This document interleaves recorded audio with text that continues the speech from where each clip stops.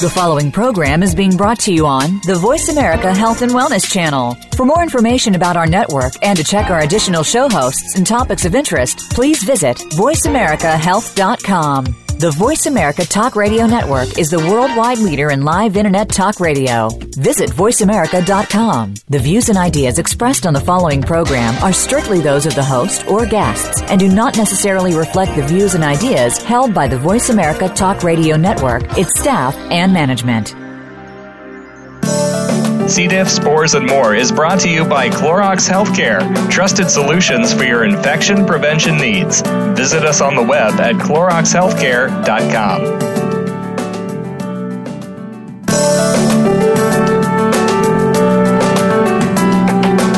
Welcome to C. diff, spores, and more with your host, Nancy Caralla. We are here to discuss C. diff, healthcare-associated infections, and other related healthcare topics. Now, here's your host, Nancy Caralla. Welcome to the program, and thank you for joining us today. We would like to thank our sponsor, Clorox Healthcare, for making this program possible. Visit the Clorox Healthcare website to learn more about products keeping environments safer. CloroxHealthcare.com/C. diff radio. It is a pleasure to introduce our guest today. Dr. Caterina Onetto is a clinical assistant professor within the NYU Division of Gastroenterology and is board certified in gastroenterology and internal medicine. With Dr. Feuerstadt, Dr. Feuerstadt is a clinical instructor of medicine within the Division of Digestive Disease at Yale New Haven Hospital, affiliated with St. Raphael campus of Yale New Haven Hospital and Milford Hospital, and is board certified in gastroenterology and internal medicine. Drs. Onetto and Feuerstadt join us today to discuss inflammatory bowel disease, IBD, and C. difficile infections. At this time, I would like to welcome our guests to the program. Welcome, Drs. Onetto and Dr. Feuerstadt. Thank you, Nancy. Thank you for having us. Oh, thank you so much for being here. And not to waste any time, but Dr. Onetto, if you'd like to lead us off and explain what is inflammatory bowel disease. Sure. Inflammatory bowel disease, sometimes we call it IBD. That is an inflammatory disorder. One has to always keep in mind this is a chronic disease, and sometimes that's a very important conversation to have with a patient who's recently diagnosed. It's a chronic disease that affects, just like chronic diseases like diabetes or hypertension, this is a chronic disease that affects the gastrointestinal tract. So it's important also to differentiate that from IBS, which is irritable bowel syndrome, where there's no inflammation. And this disease, generally speaking, not in every case, but generally speaking, is considered a progressive disease. So diagnosing it on time and treating it appropriately is really relevant. Okay, well, thank you so much for that. And Dr. Feuerstadt, what are the differences between Crohn's disease and ulcerative colitis? So that's an important question. First of all, Crohn's disease and ulcerative colitis are subdivisions of inflammatory bowel disease. So inflammatory bowel disease can be looked at as the umbrella term, and Crohn's disease and ulcerative colitis are below the inflammatory bowel disease. They're a subtype or a subclassification. And when we think about inflammatory bowel disease, we have to think about what the disease distribution is, what segments of bowel are affected, and other factors that contribute to help us as clinicians make a diagnosis, but also for patients to have insight about what symptoms might be causing their presentation. So with ulcerative colitis, the disease distribution is most frequently the large bowel or the colon, and it is held within the colon. So typically it starts with involvement of the rectum, the exit area of the colon, and there is a continuous distribution, meaning that either the entire colon is involved or a continuous area from the end of the colon, the rectum, heading forward and heading upward is involved. Alternatively, with Crohn's disease can affect anywhere from the mouth to the exit area. And Crohn's disease actually can have what's called skip areas, where certain areas are affected and other areas are not affected. So Crohn's disease can affect the esophagus, the stomach, the small bowel, and the colon. It can certainly mimic or look like ulcerative colitis and have a continuous involvement of the entire colon called a pancolitis, but it can also just involve certain segments. When we think about the different diseases, though, ulcerative colitis is a more superficial disease. So the bowel is typically thought of as being 4 layers thick. Ulcerative colitis usually involves the upper 2 layers. Crohn's disease involves all 4 layers. And as a result, ulcerative colitis typically presents with symptoms of loose stools and weeping off of the bowel as a result of that, whereas Crohn's disease can present in many different ways. It can present with just inflammation, and that inflammation can occur anywhere, and that can cause almost an obstructive pattern. It can present with stricturing, and the difference between inflammation and stricturing is a scar. And that typically involves a surgery to correct, versus inflammation can be treated medically. And also, you can have something called a fistula. A fistula is an abnormal communication between 2 areas that shouldn't be into contact. So occasionally what you can have is you can have so much inflammation that's through and through with Crohn's disease that the small bowel can communicate with your urinary bladder. Or different areas of the small bowel can communicate with the colon. So you can get these communications, and that's another thing that we can treat medically. Now, the other factor here, when you consider Crohn's disease and ulcerative colitis, are what we call extraintestinal manifestations. What I've been outlining so far are the intestinal manifestations. The extraintestinal manifestations include what we call rheumatologic manifestations, such as an arthritis of the arms or legs or of the spine. You can have skin changes, a painful rash called enodosum that can occur on the lower extremity, or a ulcerated lesion that can occur on the lower extremity called pyoderma gangrenosum. You can have changes in your eyes where you can have redness of your eyes, or something called episcleritis. There are biliary changes. The biliary tree is a tree that communicates between the liver and the intestine, and it brings bile from the liver, which produces the bile, into the intestine. Well, you can have an inflammatory process called PSC, primary sclerosing cholangitis. About 5% of patients with ulcerative colitis get primary sclerosing cholangitis, but 70 to 80% of patients with PSC have UC. You can also get bone disease, such as osteoporosis. Osteoporosis can occur because you're malabsorbing nutrients, vitamins, and minerals, and also kidney stones because you're absorbing too much nutrients and vitamins and minerals because of changes to the lining of the bowel. Wow. Dr. Feuerstedt, that is a lot of information and things I know that a lot of us didn't have any idea. So between you and Dr. Onetto explaining the irritable bowel disease and the differences between Crohn's disease and ulcerative colitis, there is a lot there to be said. And thank you so much for sharing that. Sure. Yeah, it's Dr. very Onetto, interesting. Sometimes people focus a lot on the bowel aspect of this, and as Dr. Feuerstedt was mentioning, the skin and the joints are frequently affected, and sometimes they actually precede the gastrointestinal symptoms. So sometimes we get patients from the rheumatologist or from the dermatologist, doctors who deal with the joints or the skin, and they refer the patients to us saying, we're finding this manifestation, this inflammatory issue in the joints or in the skin. Maybe this patient has inflammatory bowel disease, and sometimes that's the way the patients get diagnosed. Wow, amazing. And Dr. Onetto, who gets inflammatory bowel disease? Well, inflammatory bowel disease affects primarily, I would say, the young. The highest incidence is between the ages of 15 and 40 years old. It can affect both genders. There's a very mild predominance of ulcerative colitis in men and Crohn's disease in women, but generally speaking, it affects both genders. We used to think of inflammatory bowel disease as a disease that affects certain groups, certain ethnic groups more, like Ashkenazi Jews.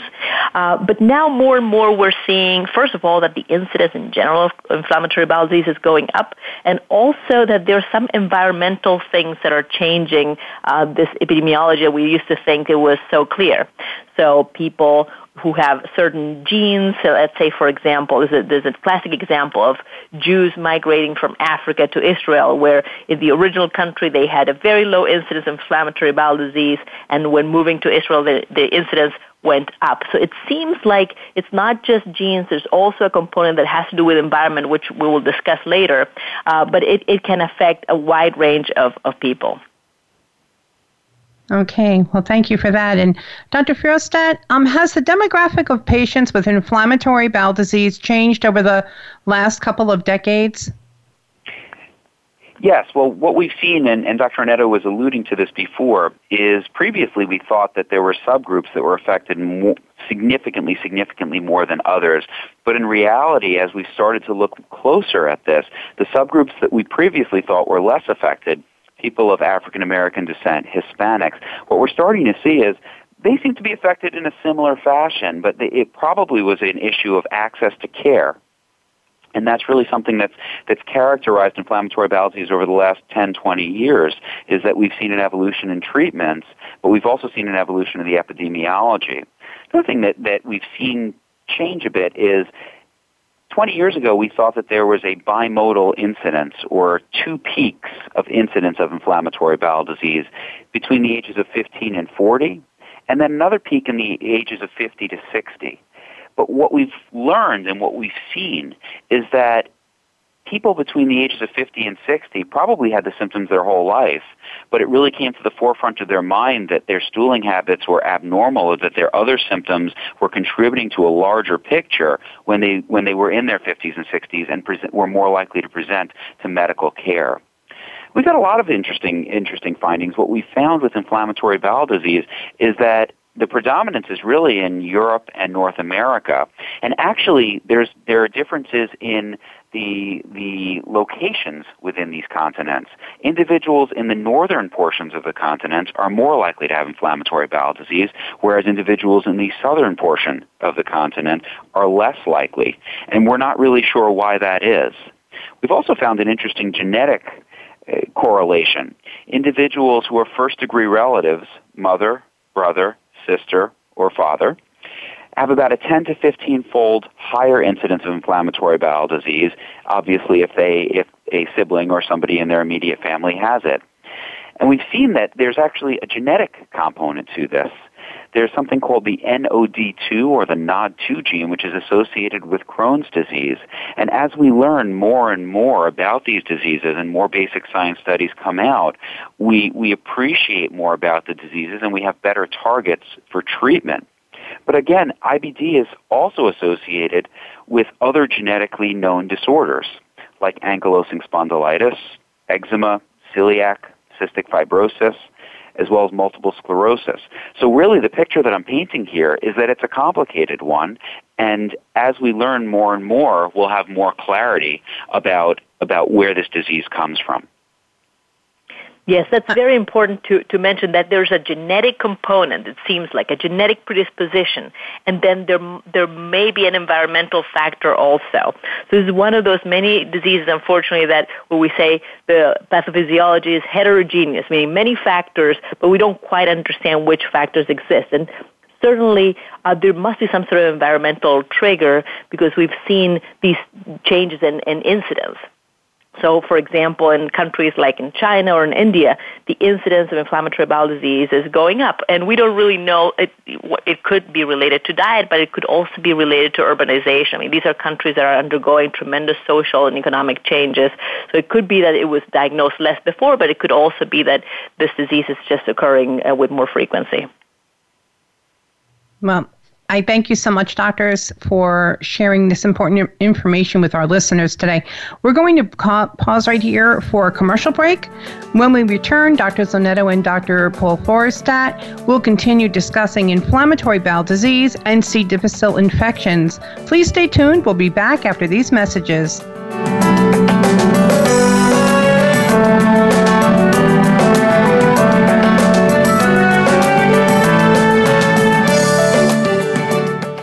We're making it easier to listen to the Voice America Talk Radio Network live wherever you go on iPhone, BlackBerry, or Android. Download it from the Apple iTunes App Store, BlackBerry App World, or Android Market. The C. diff Foundation offers global community support sessions. C. diff can affect anyone at any age, at any location in the world. Receive support from topic experts sharing information on nutrition, mental health, C. difficile prevention, treatments, and environmental safety, as well as learn about upcoming events, teleconferences, and support sessions. To register for a session, call the C. diff Foundation at 1-844-4-C. diff. 1-844-367-2343 or visit us on the web at cdifffoundation.org. Support is just a phone call or mouse click away. Because C. difficile lives on surfaces for weeks, because it infects nearly 500,000 Americans yearly, you need disinfectants you can trust. Clorox Healthcare bleach products, cited by more studies to kill C. diff than any other products. EPA registered to kill C. diff in as fast as 3 minutes. Trusted disinfectants to kill C. diff spores in hospitals, because even one C. diff infection is too many.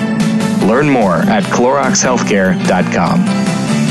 Have you done any of these things today? Exited a restroom, entered and exited a patient's room, visited a doctor's office? Have you done this today? Washed your hands? Hand washing remains the single most important task of the day. It takes soap, water, a minimum of 30 seconds, and a clean, dry towel to turn off faucets and dry hands to stop giving germs a free ride. Keep safe from germs worldwide. Hand washing, #1 in infection prevention. For additional information on hand washing instructions, visit cdifffoundation.org. Find out what's happening on the Voice America Talk Radio Network by keeping up with us on Twitter. You can find us at Voice America TRN.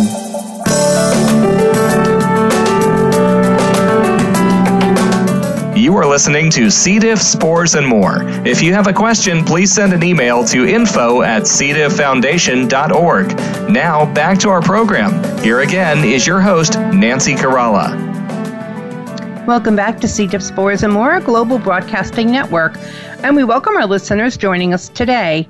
It's a pleasure to reintroduce our guest, Dr. Caterina Onetto, Clinical Assistant Professor within the NYU Division of Gastroenterology and Board Certified in Gastroenterology and Internal Medicine, with Dr. Paul Feuerstadt, Clinical Instructor of Medicine within the Division of Digestive Disease at Yale New Haven Hospital, affiliated with St. Raphael campus of Yale New Haven Hospital and Milford Hospital, also board certified in gastroenterology and internal medicine. Doctors Onetto and Dr. Feuerstadt join us today to discuss inflammatory bowel disease and C. difficile infections. Welcome back, doctors. Thank you for being on the show today. Thank you for inviting us. Thank you. Okay, well, before break, you provided a thorough introduction of what inflammatory bowel disease is. Dr. Feuerstadt, if you wouldn't mind leading us into explaining how inflammatory bowel disease is treated. Inflammatory bowel disease is treated based on, if you would envision, a pyramid. The way that we think about the treatments are in a list. And there's the bottom of the pyramid, which are the least potent, and the top of the pyramid, which are the strongest treatments. Now, some providers believe in using the strongest treatments up front, and that's called top-down therapy. And other providers believe in using the least potent or the least strong treatments up front and then working their way up to the most potent. And that's really a philosophical difference that providers have. There's no 100% correct way to treat inflammatory bowel disease because, as we had discussed in the last portion of this, patients present in different ways and have different predominance of symptoms, and judgment needs to be made on what the most appropriate therapies are. The first set of therapies that we're going to talk about are what are called the 5 ASAs, or the 5 aminosalicylates. And these are basically topical anti-inflammatories. So if you'd envision, when we swallow a pill, these pills go through our digestive tract and are chemically structured in a way to release in the area that they were designed to release in. Most of them release in the colon. And bacteria in the colon, or the pH, the acid-base status in the colon, give the trigger for the capsules to open, and then they literally coat the bowel in an anti-inflammatory, reducing the inflammation of inflammatory bowel disease and reducing the risks associated with it as well as the symptoms associated with it. There's also direct triggers and direct treatments, something called a Rowassa enema, which would be an enema for somebody who has disease that is closest to the exit, or a Canassa suppository, which is absolutely at the exit area and gets inserted into the rectum and directly treats those areas. Now, it's a bit controversial currently about usage of these 5 aminosalicylates in Crohn's disease versus ulcerative colitis. The data in ulcerative colitis show that 5-aminosalicylates are helpful. In Crohn's disease, the data are somewhat mixed. So some providers do not use 5-aminosalicylates in Crohn's disease for primary therapy. But the question comes up, and this is something that had some data a number of years ago, regarding colon cancer prevention. And there was some data that showed that in patients that have colitis as a result of inflammatory bowel disease, if they were on these agents, they had a reduced risk of colon cancer. The subsequent data didn't fully reinforce that, so currently we are not sure. Now, with any treatment, there are side effects. And the side effects with 5-aminosalicylates include nausea, vomiting, anorexia, a worsening of the colitis. There are more modern agents, though. So some of the agents are sulfasalazine, Colazal. These are the older agents that have a little bit more of a wide side effect profile. The more modern agents, such called Lialda or Apriso, have less side effects. And the second level of the pyramid that we talk about are what are called immune modulators. And these are what we call 6-mercaptopurine and azathioprine. When these are prescribed, typically I give a heads up to the patients and say, when you get this prescription, it will tell you that it's a chemotherapy. But the reason that we're using this is not for chemotherapeutic purposes. What we're using this for are anti-inflammatory purposes. So this is a pill that individuals take, and the dosing is based on their weight. And this, too, has some data to show that either used alone or with other agents that Dr. Onetto will be speaking about briefly, can induce what we call remission. Our goal with inflammatory bowel disease is A, induction, and that's taking away the symptoms, and B, maintenance of remission.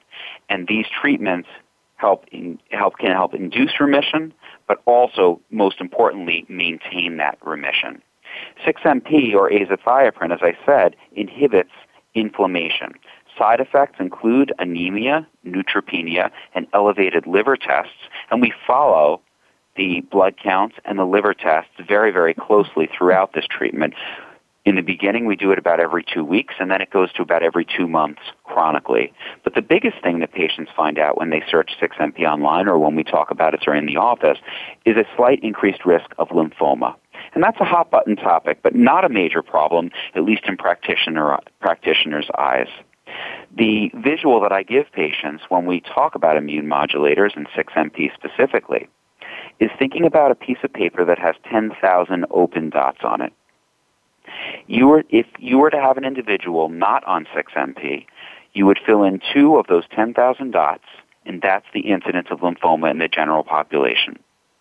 In somebody who's on 6-MP, you would fill in 2 more of those dots, so 4 in 10,000.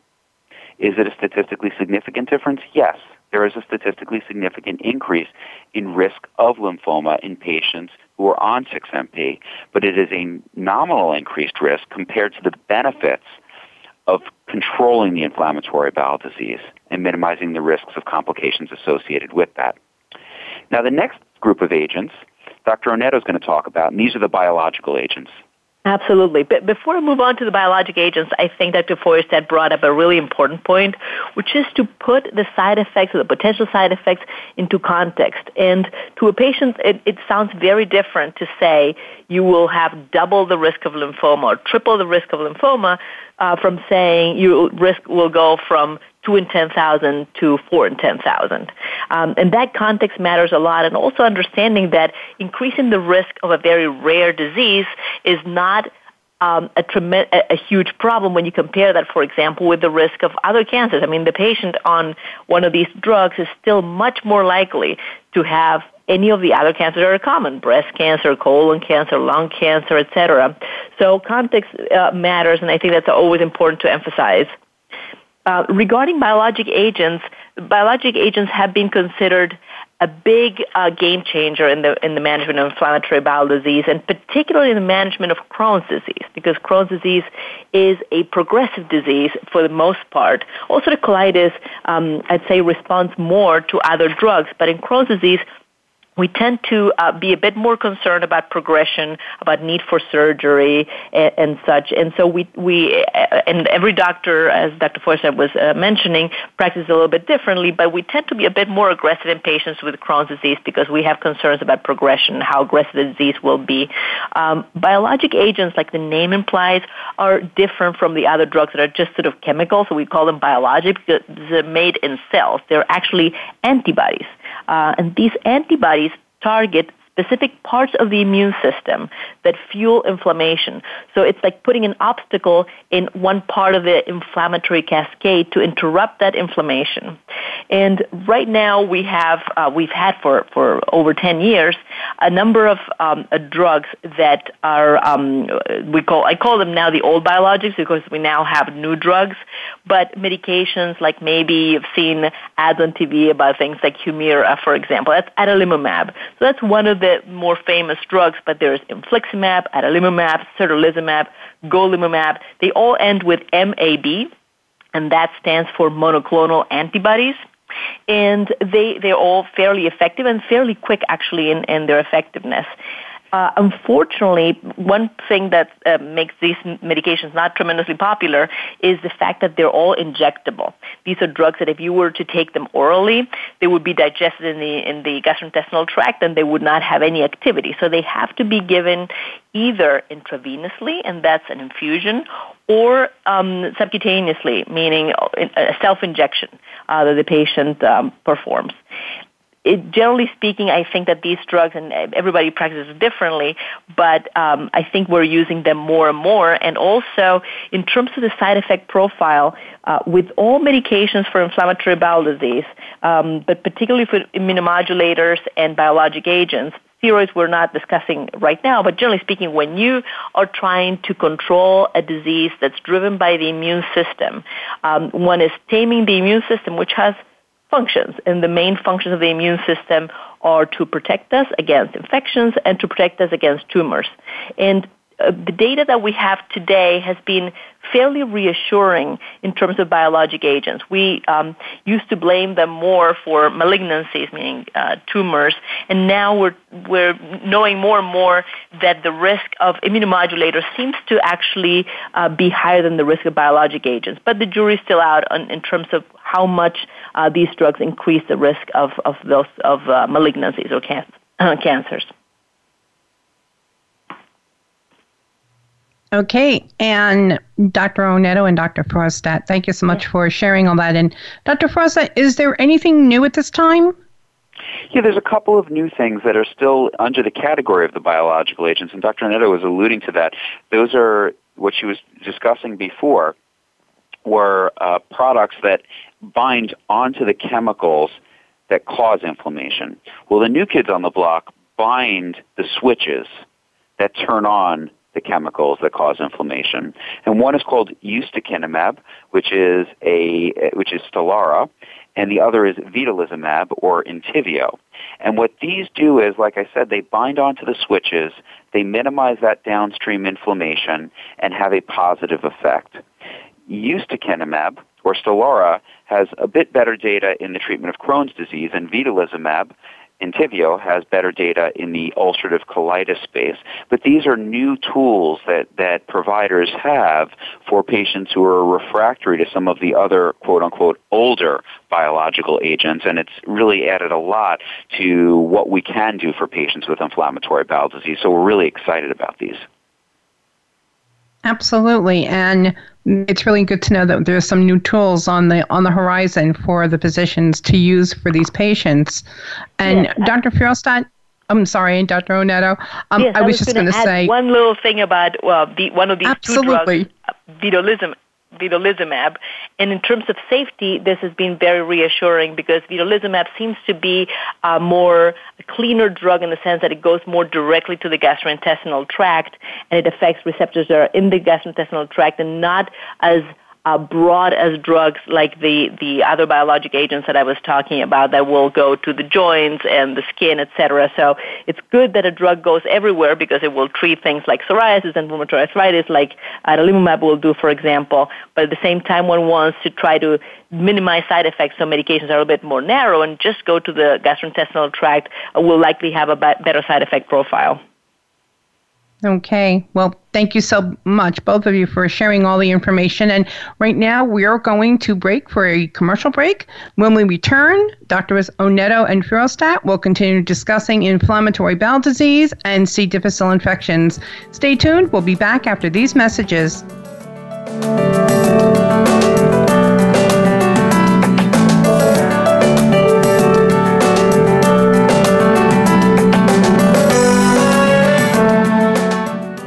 We're making it easier to listen to the Voice America Talk Radio Network live wherever you go on iPhone, BlackBerry, or Android. Download it from the Apple iTunes App Store, BlackBerry App World, or Android Market.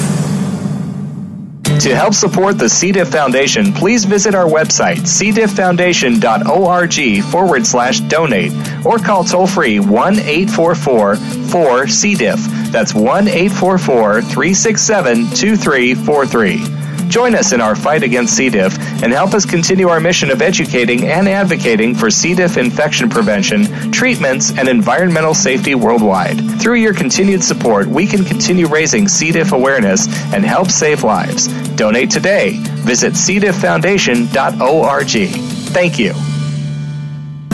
The C. diff Foundation offers global community support sessions. C. diff can affect anyone at any age, at any location in the world. Receive support from topic experts sharing information on nutrition, mental health, C. difficile prevention, treatments, and environmental safety, as well as learn about upcoming events, teleconferences, and support sessions. To register for a session, call the C. diff Foundation at 1-844-4-C. diff, 1-844-367-2343, or visit us on the web at cdifffoundation.org. Support is just a phone call or mouse click away. Because C. difficile lives on surfaces for weeks, because it infects nearly 500,000 Americans yearly, you need disinfectants you can trust. Clorox Healthcare bleach products, cited by more studies to kill C. diff than any other products. EPA registered to kill C. diff in as fast as 3 minutes. Trusted disinfectants to kill C. diff spores in hospitals, because even one C. diff infection is too many. Learn more at CloroxHealthcare.com. Have you done any of these things today? Exited a restroom, entered and exited a patient's room, visited a doctor's office? Have you done this today? Washed your hands. Hand washing remains the single most important task of the day. It takes soap, water, a minimum of 30 seconds, and a clean, dry towel to turn off faucets and dry hands to stop giving germs a free ride. Keep safe from germs worldwide. Hand washing, #1 in infection prevention. For additional information on hand washing instructions, visit cdifffoundation.org. Think you've seen everything there is to see in online television? Let us surprise you. Visit voiceamerica.tv today for sports, health, business, and more on demand 24/7.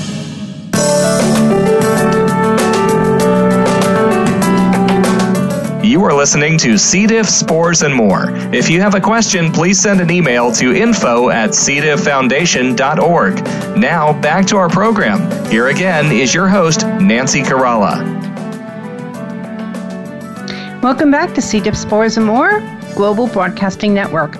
We welcome our listeners joining us today, and we welcome our guest joining us, and a pleasure to reintroduce our guest today with Dr. Onetto, a clinical assistant professor within the NYU Division of Gastroenterology, board certified in gastroenterology and internal medicine, with Dr. Paul Firostat, a clinical instructor of medicine within the Division of Digestive Disease at Yale New Haven Hospital, affiliated with St. Raphael campus of Yale New Haven Hospital and Milford Hospital, also board certified in gastroenterology and internal medicine.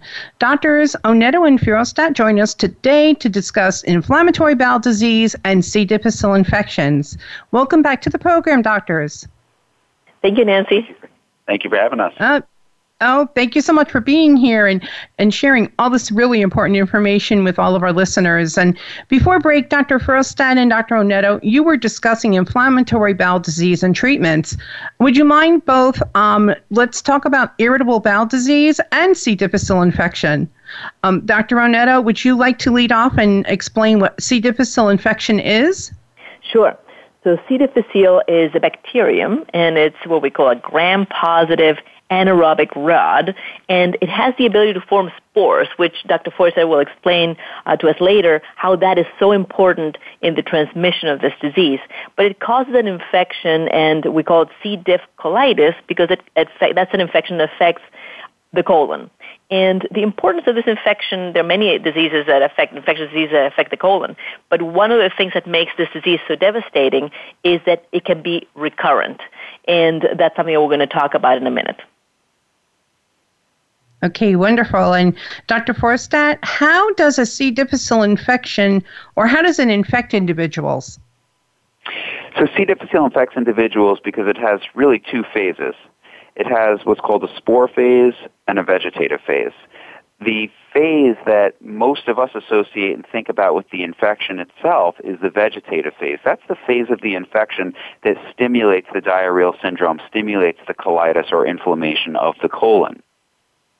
The spore phase is a much hardier phase. The spore phase is a phase that's almost like it's in a cocoon. And the spore phase is the reason that the infection spreads so much. The spore phase is resistant to gastric acid. It's resistant to alcohol-based hand sanitizers. So classically what happens is the spore phase is left on a surface. It can remain on a dry surface up to 6 months and remain viable. Spore phase is swallowed. It passes through the gastric acid. Once it gets through the gastric acid, it gets into the small bowel, and there are some triggers to say, hey, you know what? It's time to convert. And what happens is there's a rapid conversion to the vegetative phase. And the vegetative phase multiplies, divides, and multiplies some more as it builds an army heading towards the colon. But Dr. Onetto and I are both gastroenterologists, and we think the colon is a really smart organ, and it is. The reason for that is that the colon not only has the inflammatory and immune system that's in and lining the bowel, which we've discussed as part of the inflammatory bowel disease portion of this, but it also has something called colonization resistance. And these are the proportions of bacteria in the colon, specifically the Bacteroidetes and Firmicutes, that can resist C. difficile infection and fight it off. What classically weakens the colonization resistance? Well, that would be antibiotics, amoxicillin, ampicillin, clarithromycin, fluoroquinolone, and cephalosporins. Weakening colonization resistance, creating an environment where that C. difficile, which was building an army heading towards the colon, can take over, and it does take over. Now, you don't always need antibiotics, though, to create an environment for C. difficile to be able to take over and cause the infection. And patients with inflammatory bowel disease have a different kind of environment, which I'm sure we'll get into a little bit later. Well, thank you so much, Dr. Forstad. And Dr. Onetto, are patients with inflammatory bowel disease at increased risk of a C. difficile infection? Absolutely. The short answer is yes. By how much, it depends on which study one is looking at, but there's a very significant difference actually between the risk of a patient who already has inflammatory bowel disease and a patient who doesn't have an inflammatory bowel disease. If we're thinking about patients who are hospitalized, the overall rates of C. diff is much higher, about 8 times higher in patients who have inflammatory bowel disease than in patients who don't. And this is something that's been found in several small studies. And it's not just the incidence that's increasing. There are many difficulties that we will discuss, challenges in terms of both diagnosing C. diff in these patients and managing it later, and also the severity of patients of C. diff in patients who already have an underlying gastrointestinal issue is much more.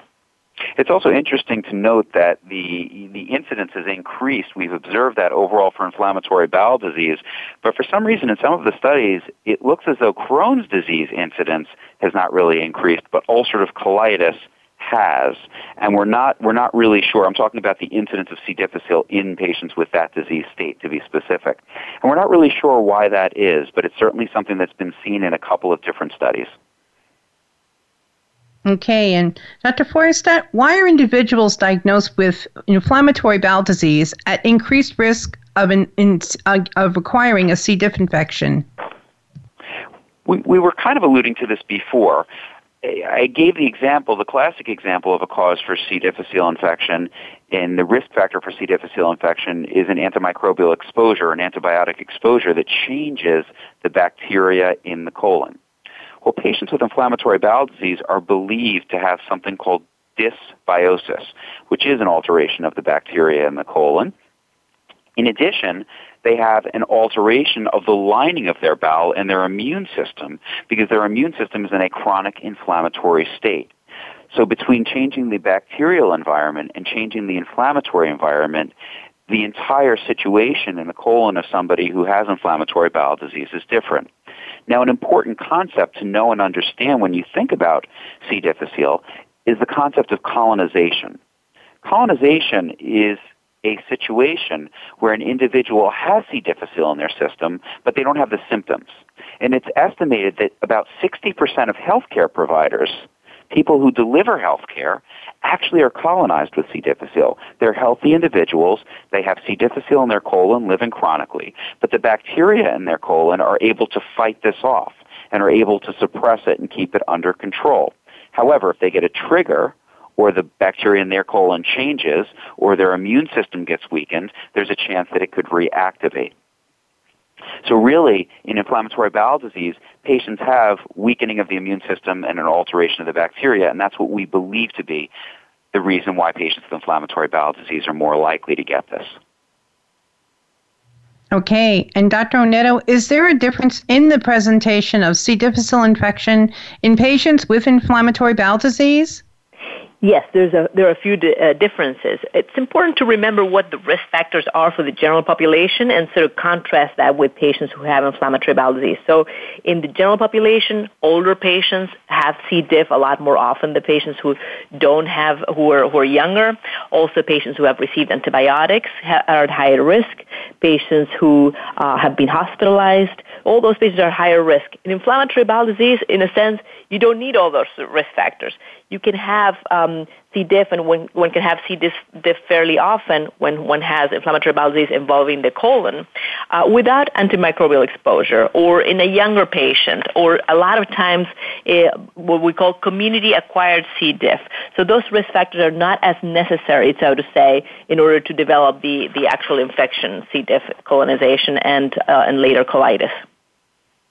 So when we think about risk factors for C. difficile infection, what we just outlined and what Dr. Onetto just outlined are really the associated presentation in patients that have inflammatory bowel disease. But we should take a step back and remember that there are also risk factors for C. difficile in general. And those risk factors, as was alluded to, age greater than 65, female gender, any sort of an immune compromise, specific medication exposures. We've spoken twice about antibiotics, but proton pump inhibitors or acid suppressive medications increase your risk of this infection. In addition, environmental. Does an individual live at a skilled nursing facility? Does an individual spend significant amounts of time at a hospital? Is the individual on dialysis and exposed to others that might be at risk for this? Also environmentally, does the individual work at a healthcare facility? So with inflammatory bowel disease, it's almost a double whammy in terms of risk factors, because they have the alterations that we discussed with the bacteria and the immune system, but also they fulfill a lot of the standard risk factors that are associated with C. difficile and acquisition of C. difficile in general. Okay.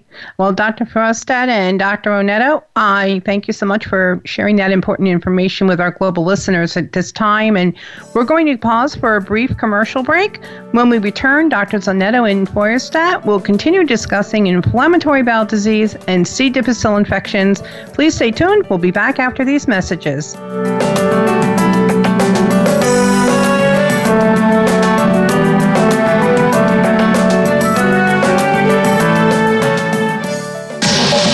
Get the news on our shows and other happenings by following us on Twitter. Find us at VoiceAmericaTRN or twitter.com/VoiceAmericaTRN.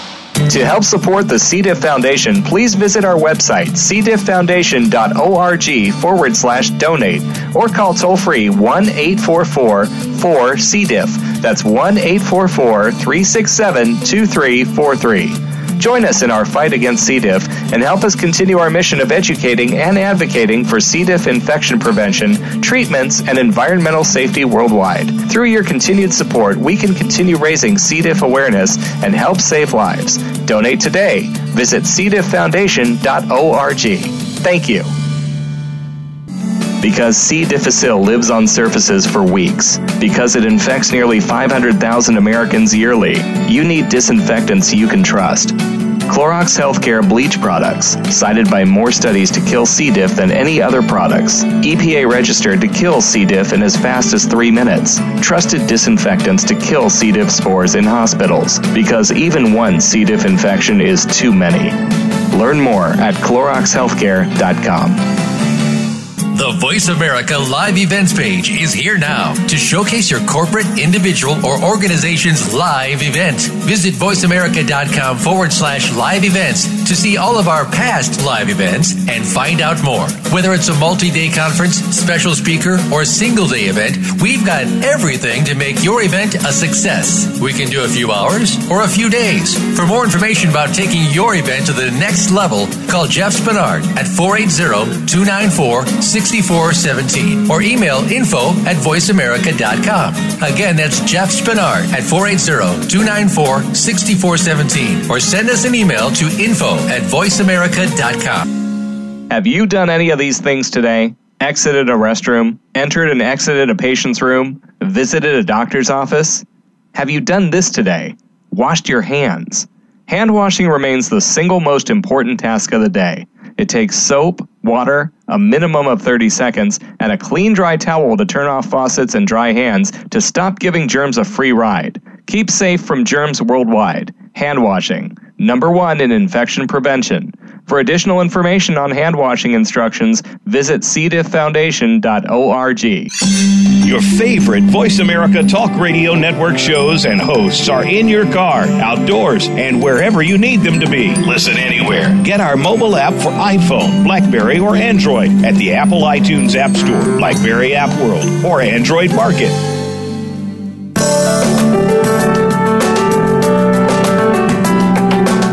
You are listening to C. diff, spores, and more. If you have a question, please send an email to info@cdifffoundation.org. Now, back to our program. Here again is your host, Nancy Caralla. Welcome back to C. diff, spores, and more, Global Broadcasting Network. We welcome our listeners joining us today, and it's a pleasure to reintroduce our guest joining us, Dr. Caterina Onetto, Clinical Assistant Professor within the NYU Division of Gastroenterology, Board Certified in Gastroenterology and Internal Medicine. Joining her with Dr. Paul Feuerstadt is a Clinical Instructor of Medicine within the Division of Digestive Disease at Yale New Haven Hospital, affiliated with St. Raphael's campus of Yale New Haven Hospital and Milford Hospital, Board Certified in Gastroenterology and Internal Medicine. Drs. Onetto and Feuerstadt join us today to discuss inflammatory bowel disease and C. difficile infections. Welcome back to the program, doctors. Thank you, Nancy. Thanks for having us. Thank you so much for being here. And before the commercial break, you were discussing the IBD, irritable bowel disease, and C. difficile infections. Dr. Feuerstadt, when a patient with IBD presents with worsening diarrhea, should they be treated for a C. difficile infection? Okay, so an important question is, first, should they be tested for C. difficile infection? Treatment is something that we have to first tease out whether they're presenting with inflammatory bowel disease or whether they're presenting with C. difficile, and that's something that's challenging. But every patient with inflammatory bowel disease that presents with worsening diarrheal symptoms typically should be checked for C. difficile infection. As we had discussed before, a lot of these patients are quote-unquote carriers, where they have the C. difficile in their system, but it isn't actually causing the symptoms. So it's really important to detect C. difficile in these patients and get rid of it, because they could get a double whammy where they have an exacerbation of their inflammatory bowel disease, and that triggers worsening C. difficile infection or progression of the C. difficile infection to a virulent form, or the inflammatory bowel disease could be well controlled, but the C. difficile infection takes off. So it's very, very important that every individual who presents with inflammatory bowel disease and worsening diarrhea get checked for C. difficile. Absolutely. I would like to emphasize that point. I mean, when one has a patient with inflammatory bowel disease, one has to test the patient so that, A, you can treat the patient early, but also, B, sometimes these patients are on other drugs that need to be stopped. Let's say the patient is also on antibiotics and another antibiotic, or the patient is taking some sort of immunosuppressant. Well, one has to consider the risk and the benefit of that. But a quick diagnosis is always important, and C. diff is particularly important in patients with inflammatory bowel disease. Okay, and so that would be how you would differentiate a C. difficile infection from IBD symptoms, Dr. Onetto? Sometimes it's a little bit challenging. I mean, if a patient simply has C. diff, most patients who have simply C. diff, I shouldn't call it simple, but only C. diff without an underlying problem, C. diff colitis without an underlying problem, normally it gives diarrhea, but it very rarely gives blood in the stool. So that is a red flag. If a patient is presenting with diarrhea, even if they test positive for C. diff, but the diarrhea has blood in it, one has to think, okay, maybe there's something else going on here. Secondly, there are patients who have had C. diff before, and as many patients will tell you, there's a smell of that stool that sometimes they recognize, that they find very distinct from any other type of diarrhea. And sometimes it's very difficult actually to differentiate these different types of colitis. So one has to actually go in and take a look and see if the colon looks like it was inflamed for an inflammatory reason, if there's underlying inflammatory bowel disease, or if there are findings that are very specific for C. diff colitis. Okay. And Dr. Feuerstadt, if a patient with IBD is diagnosed with an initial episode of a C. difficile infection, what treatment should they receive? That's a really a good question, and it's something that's probably a little bit more controversial now than it was a few years ago. The way that we triage treatment for C. difficile infection specifically is looking at factors that predict poor outcome. The white blood cell count, the creatinine, which is a measurement of kidney function, as well as the albumin, which is a measurement of protein in the blood. Based on those measurements, we can triage or figure out which patients have mild, moderate disease versus which patients have severe disease. The guidelines recommend that patients that have mild to moderate disease receive metronidazole, whereas the patients with severe disease receive vancomycin. My thought process is that when I see a patient who has inflammatory bowel disease and C. difficile, the metronidazole is much less likely to be effective, and the patients are probably much more likely to have a recurrence. Therefore, I typically push either vancomycin or fidaxomicin, Difficid, up higher into the treatment algorithm. So I will give either vancomycin or fidaxomicin initially and see how they respond, just to be a little bit more aggressive, because the goal is to get this infection controlled rapidly, even more so in patients with inflammatory bowel disease, to minimize the risk of triggering worsening of the inflammatory bowel disease. Okay. And Dr. Onetto, are patients with irritable bowel disease at increased risk of recurrence of a C. difficile infection? Absolutely. So C. diff infection tends to be recurrent, and not only in inflammatory bowel disease, but in the general patient population. Dr. Feuerstadt was discussing different antibiotics. The newer antibiotics, vancomycin and fidaxomicin, seem to have a lower risk of recurrence, to present a lower risk of recurrence than the older medication, metronidazole. But still, the risk is somewhere between 15 and 25%. In patients who have inflammatory bowel disease, this risk of recurrence is around 40%, so it's much higher. Okay. And Dr. Onetto, is there a role for FMT as a treatment? Yes, there is a role for FMT. FMT restores probably the most important factor in all this, which is the integrity of the intestinal microbiome. And we were actually reviewing the guidelines. This is a very recently published thing, published by the American Association of Gastroenterology, and it was a review where patients with inflammatory bowel disease who have recurrent C. diff should be offered fecal transplant as an alternative. Now, with that in mind, one has to know that fecal transplant, even though it is the most effective treatment for C. diff, is still considered investigational therapy, and that a percentage of patients, somewhere between 20 and 25% of patients with inflammatory bowel disease, can have a flare of their inflammatory bowel disease when they receive a fecal transplant. Yeah, so really, fecal transplant's positioning in treatment of C. difficile is still after you have at least probably 2 to 3 recurrences of the infection. So after somebody has an initial recurrence, what you can do is, if they receive, specifically in inflammatory bowel disease, if they've received vancomycin, you can consider giving fidaxomicin. If they've received fidaxomicin, you can consider giving vancomycin for about 10 to 14 days. After they get 2 recurrences, really what you look at is what's called a prolonged vancomycin taper, where you can give 4 tablets daily of 125 milligrams for a couple of weeks, 3 tablets daily for a couple of weeks, 2 tablets daily for a couple of weeks, 1 tablet daily for a couple of weeks. And that's been shown to be effective. So where fecal transplant is positioned is still in the backside of treatment. I consider it like a bullpen agent, like a closer in baseball. It still can get the job done, but since it's still considered an investigational treatment, it hasn't quite positioned earlier on in the treatment algorithm, especially in patients with inflammatory bowel disease, because there have been some interesting results looking at fecal transplant for patients with IBD as a solitary treatment independent of C. diff, but that's beyond the scope of what we're going to be focusing on today. Okay, well, Dr. Sonnetto and Dr. Feuerstadt, you have provided us with a wealth of information for both patients and fellow healthcare professionals, and we certainly appreciate you being here with us today. Thank you for being on C. diff Spores and More Broadcasting Network, and we are going to close the show. And we thank you again for being here. We ask our listeners to please listen in every Tuesday at 10 a.m. Pacific Time, 1 p.m. Central Time, 1 p.m. Eastern Time, with our guest to discuss up-to-date information focused yet not limited to C. difficile infection prevention, treatments, clinical studies, environmental safety, and much more. Once again, we thank our official sponsor, Clorox Healthcare, for making this program possible. Visit their website, cloroxhealthcare.com/C. diff Radio. We would like to thank Synthetic Biologics for being a diamond sponsor of the 5th Annual International C. diff Awareness Conference and Health Expo, taking place on November 9th and 10th in Las Vegas, Nevada. For more information, please visit the C. diff Foundation's website, www.cdifffoundation.org.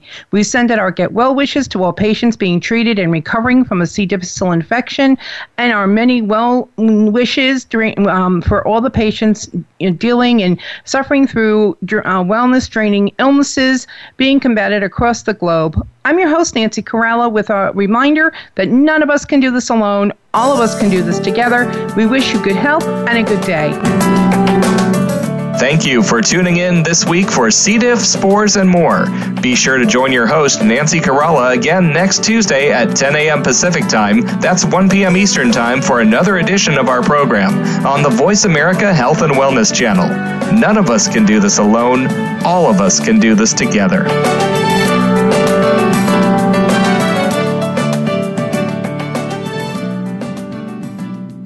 Thanks again for listening to the preceding program, brought to you on the Voice America Health and Wellness Channel. For more information about our network and to check out additional show hosts and topics of interest, please visit voiceamericahealth.com.